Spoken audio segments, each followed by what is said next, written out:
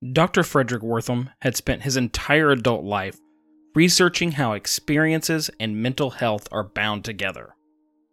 Initially concerned and working with felons, he sought tirelessly to understand the underlying reasons for their delinquency.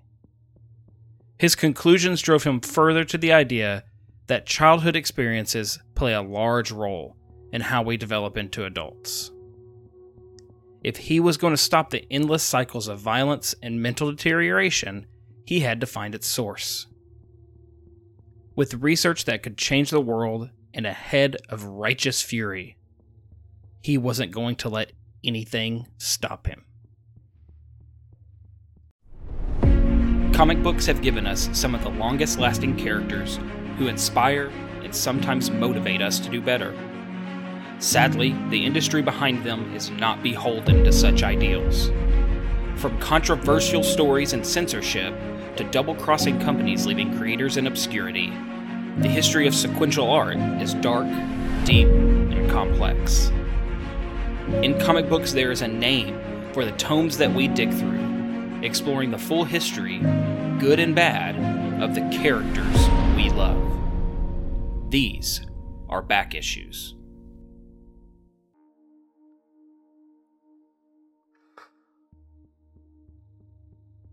While work was ramping up at the Lafargue Clinic, Dr. Wertham got the call that would catapult him into fame. Contacted by the Legal Defense and Education Fund of the NAACP, Wertham and his peers were asked to aid in the fight against segregation in American schools. Their findings, not shocking now, pointed to no matter how equivalent the education of each school, segregation created a perception of inferiority in not only black students, but also their inferiority in the minds of white students. These findings allied with the studies of Wertham's peers at the time, particularly Drs. Kenneth and Mamie Clark, who had founded another youth center in Harlem known as the North Side Center for Child Development. Although their work had similar outcomes, the Clarks, and not Wertham, were backed by Thurgood Marshall to build a team of social psychologists to be expert in cases that challenged separate but equal.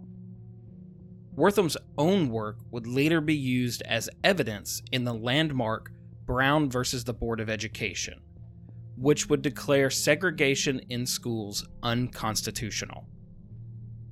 With this major win in the doctor's background, he began to build more steam to further change the norms and laws of a damaged nation. Dr. Wertham had been working on his ideas about juvenile delinquency for many years.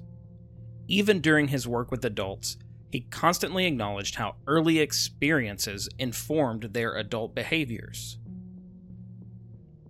Next, Dr. Wertham began an attack on popular media, something we've seen before and we've seen since. Some of you may already feel hostile to listening to this, as we have seen these accusations thrown around every time we want to blame something for children's behavior. To clarify, Wertham acknowledged many more elements that were factors in the negative mental health of those he observed. Everything from parent mental health to peer experiences were considered as potentially harmful to youth. He did not discredit any of these other factors, whether it was abuse, parenting, or even the education system. Out of all of these factors, however, he became passionate about the damage of comic books and other forms of popular media for one reason. Dr. Wertham believed that if there was one of these factors that he could actually remove from the equation, then that is what he should focus his energy on. He did not think it would solve all the world's problems, but he seemed to genuinely believe that the removal of the negative influence of comics could possibly help. In 1954, he would write his magnum opus, the title that would become the Bible to those who would work to end popular culture's attack on American youth. The title of that book is as strong as the words inside. It was called The Seduction of the Innocent. He had been building up to this largest attack on the work of popular culture for years. He had written about his beliefs on the effects of pop culture in Dark Legend and in his interview with Collier's, as stated at the top of the last episode. This new book was something new and something much greater, though. It would encourage scores of public figures and adults to go on a crusade that would nearly destroy the comic book industry in total. 24 of the 29 crime comic publishers would go completely out of business during this time. In the wake of this attack, the Comics Code Authority, which we'll discuss in a later episode, was created. Basically, it was a set of rules about what it was allowed to be published. Its stringent hold on comics and the kind of stories they were able to tell would keep many publishers crippled for another 50 years. Wertham, whether he knew it or not, had changed the course of comics and comic book stories forever. In Seduction of the Innocent, Wertham would argue about the moral and harsh mental health effects that crime books, covering multiple genres in comics, were causing. One case in particular had a young girl note how the comics she saw depicted black people as near alien from her own experiences, from the language to the darkness of their skin color. Other cases made note that the youth he dealt with saw black characters as primarily criminals or subhuman. This point of view informed not just black children, but all children's perception of racial norms.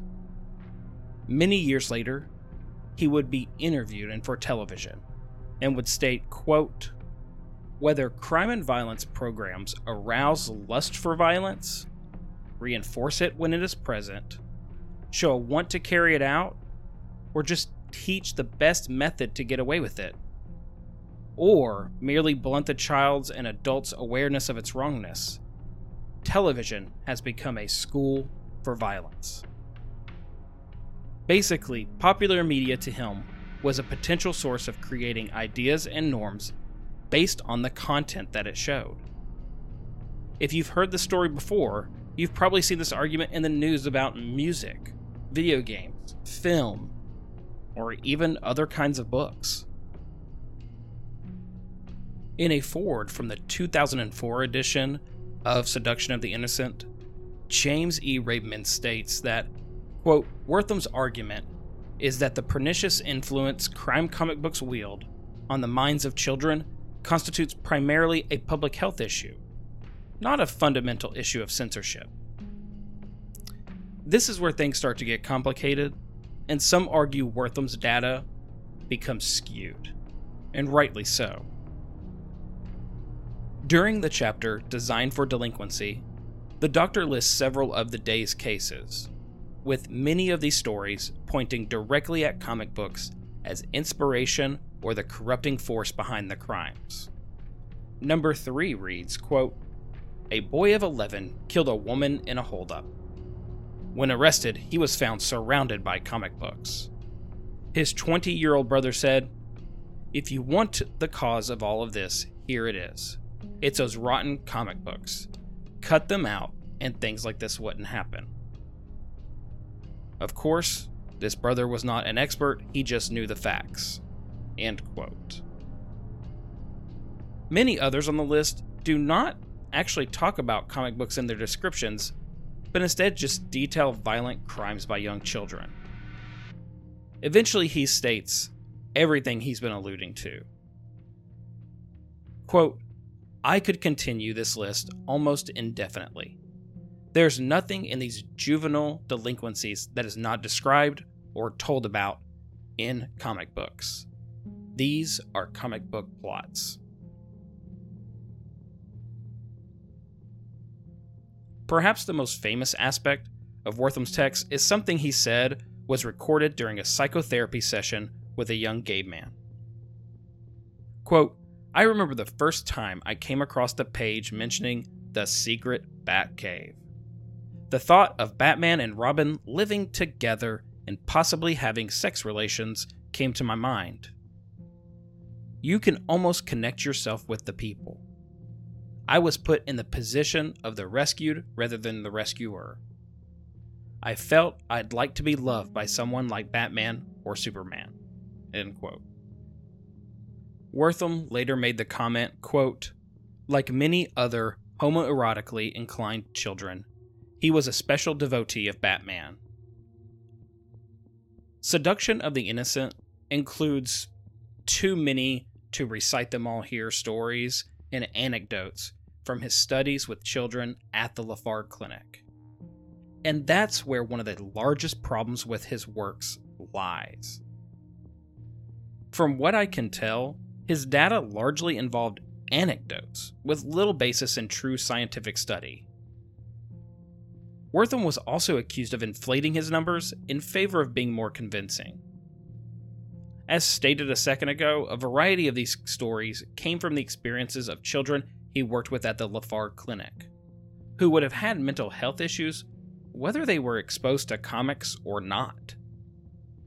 His lack of research involving a broader sample of children from a variety of backgrounds would also inflate his data. Critics had plenty of ammo in breaking down his book, from these points to his previous difficulty in working cooperatively with the psychiatric community. The validity of these criticisms aside, Wertham had made enemies, and would make many more in the years to come. But not before he made his largest impact. Seduction of the Innocent had far-reaching effects that even Dr. Wertham could not have foreseen. In cooperation with the book was Wertham's appearance before the Senate Subcommittee on Juvenile Delinquency. An early example of televised government meetings, this grabbed the attention of the public in a way that could not be altered or repaired. While reporting to the committee, Wertham was quoted by the Comic Book Legal Defense Fund as stating, quote, "I think Hitler was a beginner compared to the comic book industry." I mean, holy crap, what a statement. To shortcut these events, this actually led to book burnings, not only by parent groups, but even groups of students, Boy Scouts, and Girl Scouts. This attack also led publishers to creating the Comics Code Authority, a way to show people that they would limit themselves and make their writing more child appropriate.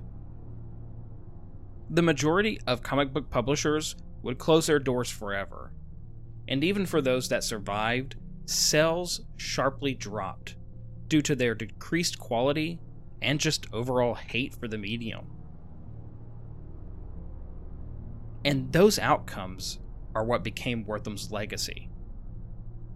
A book and a single meeting led to the near decimation of the comic book industry. When he passed away in 1981, his own obituary in the New York Times neglected all mention of his work at the Lafargue Clinic. While it mentioned his earlier work on assessing felons and pushing for more progressive evaluations of their mental states, this information was secondary to his attack on the comic book industry. In many crowds, you will find nothing but disgust for the man who nearly destroyed comics. He is most often perceived as the villain. What I really think he was a human. In more and more recent studies on Wertham, it is consistently noted that his goal, as poorly as he attempted to reach it, was the health and safety of the most vulnerable members of our society. From complicated felons to disenfranchised African Americans, and finally, children. Frederick Wertham made many positive impacts in the field of psychiatry and mental health that still exist today. His work, in conjunction with many others, pushed civil rights forward more quickly. He actually may have had a more profound positive impact although you wouldn't know it, on the history of the United States than he had negative.